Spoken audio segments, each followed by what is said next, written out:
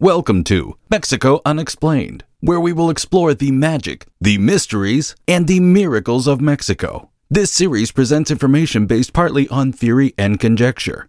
The podcaster's purpose is to suggest some possible explanation, but not necessarily the only ones to the subjects we will examine. Here is your host, Robert Bitto. Welcome, and muy bienvenidos to episode number 132 of Mexico Unexplained, where we examine the magic, the mysteries, and the miracles of Mexico. I'm your host, Robert Bitto. In the mid-1930s, two experienced American hunters, Dale and Clell Lee, began a small hunting guide operation in the wild Sierra Madre of the Mexican state of Sonora. The Lee brothers had quite a profitable business taking other visiting hunters, mostly other fellow Americans, on hunting excursions in the northwestern Mexican wilderness. For a special client, Indiana banker Joseph Shirk, the Lees relocated their operations temporarily to the south in 1938, to the mountains of the state of Sinaloa. Shirk wanted to hunt jaguars, and La Silla Mountain, which was rich in all sorts of wildlife, was their destination. On this week-long trip, the three hunters eventually treed and shot a very large cat, which was neither a jaguar or a cougar, the two types of large felines native to Mexico.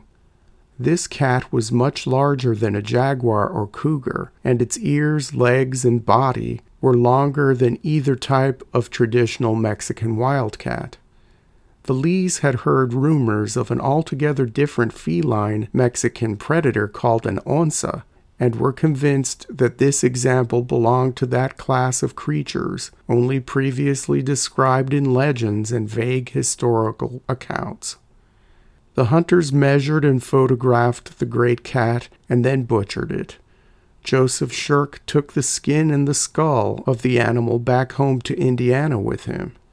The Lees shared their experience with zoologists and the American press, but were not taken seriously by either.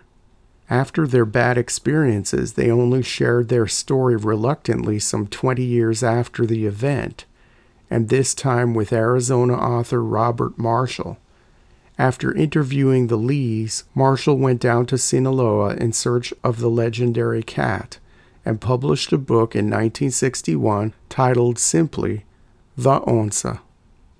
Pre-Hispanic Aztec accounts record a third large cat on the western fringes of the empire called the Cuitlamitzli. The great personal zoo of Emperor Montezuma in the heart of the Aztec capital of Tenochtitlan had a few specimens of Cuitlamitzli in its collection of animals. Bernal Diaz del Castillo, part of the initial party of Spanish conquistadors who entered the Aztec capital as invited guests, described three different types of large cats in the Great Zoo.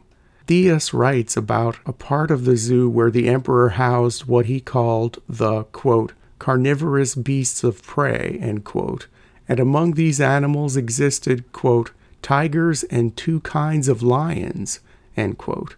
The early Spanish explorers tended to use Spanish words to describe new animals discovered in their conquered territories, thus causing some confusion among people reading their accounts many years later.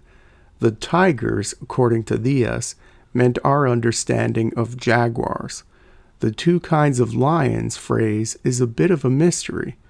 As already mentioned, besides the jaguar, in Mexico there is only one type of other large cat known by three different names, the cougar, puma, or mountain lion. What was the second type of lion? Was it the Cuitlamitzli, or what was later called the Onza? In some research about Bernal Diaz's account of the Aztec Zoo, some writers allege that Diaz describes the second lion as being, quote, something like a wolf, end quote. Looking at the original writings of the Spanish chronicler, this is not the case. Diaz quickly moves on from his, quote, two types of lions, end quote, to describe, quote, animals something like wolves and foxes and other smaller carnivorous animals, end quote. He was most likely describing coyotes. His misattributed wolf references have nothing to do with the legendary Onza. In fact, other than mentioning 2 types of lions, he offers no specific details at all. More than 2 centuries after Bernal Diaz, the Jesuits of the western fringes of colonial New Spain described the Onza. In his 2-volume treatise, Sonora, a description of the province, German-born Father Ignace Pfefferkorn wrote with great respect of this gigantic cat, quote, "It is not as timid as the cougar, and he who ventures to attack it must be well on his guard." End quote. Another Jesuit priest, Father Johann Jacob Beger, wrote in a letter to his family in France that, quote, "An Onza dared to invade my neighbor's mission when I was visiting and attacked a 14-year-old boy in broad daylight. A few years ago, another killed the strongest and most respected soldier in the area." End quote.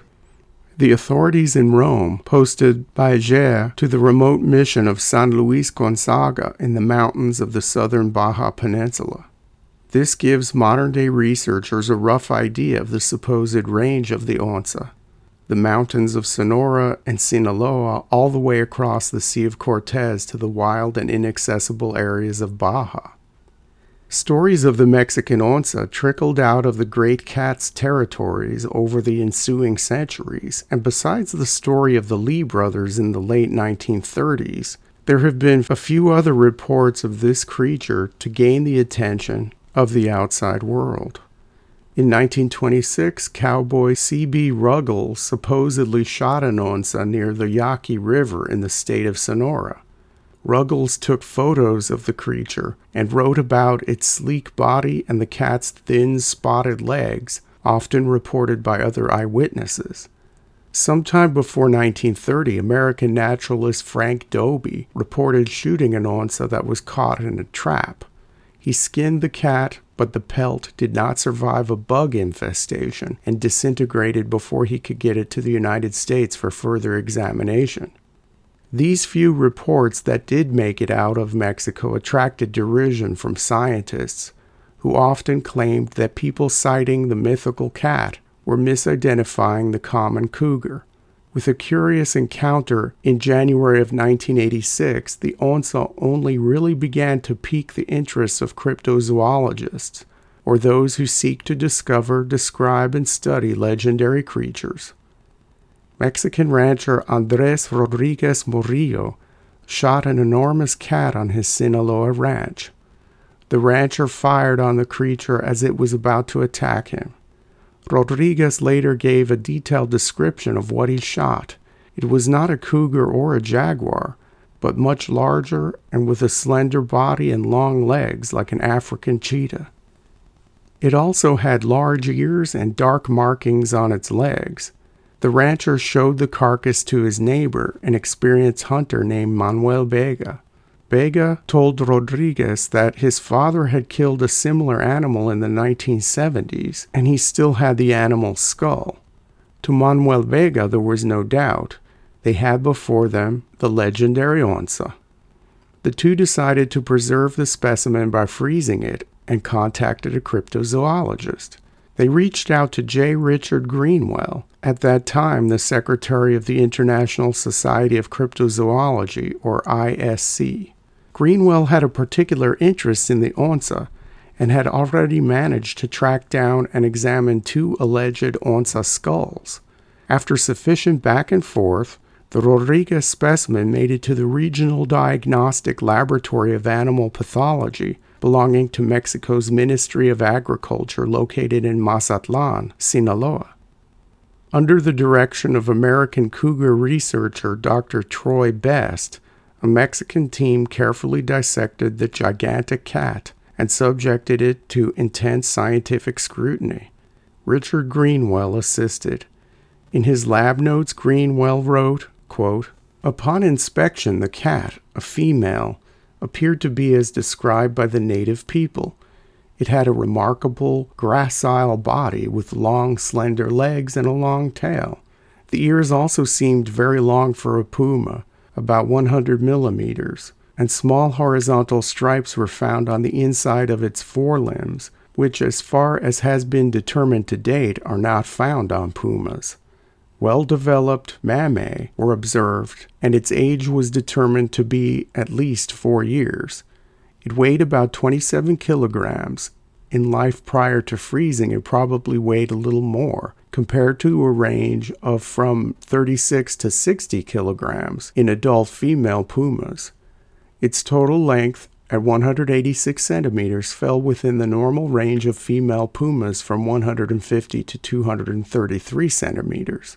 The tail, however, was 73 centimeters in length, very long for a female puma of comparable size. The range in female pumas is from 53 centimeters to 81 centimeters. End quote. The team examining the specimen sent blood and tissue samples to the United States for further analysis.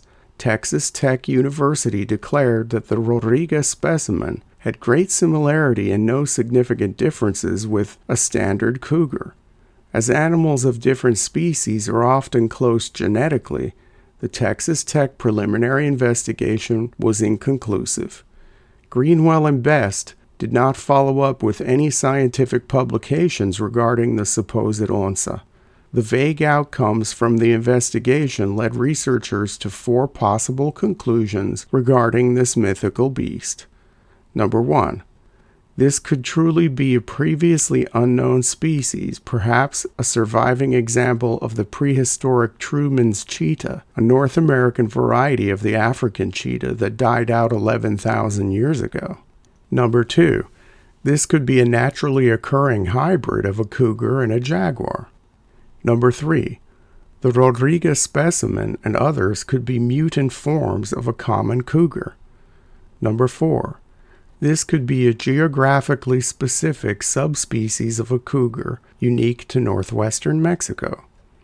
In 1998, more detailed results on the Rodriguez Onza were released. Comparative protein and mitochondrial DNA analyses revealed no significant differences between the supposed Onza and the North American cougar. Given the many sightings and killings, this was the only specimen that underwent rigorous scientific analysis. Therefore, the researcher must use caution to apply the findings of the Rodriguez case to other reports of the mythical, majestic, gigantic cat of Mexico. Perhaps sometime in the near future, a rancher or cryptozoologist on the hunt for the Onza may show the world a living, breathing creature to put the mystery to rest once and for all. Thank you once again for listening to another episode of Mexico Unexplained. Remember to like and subscribe to us on YouTube and follow us on Twitter. Tell your friends by sharing these shows with others. Please go to our website, MexicoUnexplained.com, for references, illustrations, and for free access to transcripts of past shows. Please visit Amazon.com to purchase the book, Mexico Unexplained, to get a hard copy of The Magic, the Mysteries, and the Miracles of Mexico. We appreciate your kind attention once again. Until next time, thank you and gracias. Thank you for listening to another episode of Mexico Unexplained with host Robert Bitto. For show summary, relevant links and commentary, please check out our website at mexicounexplained.com.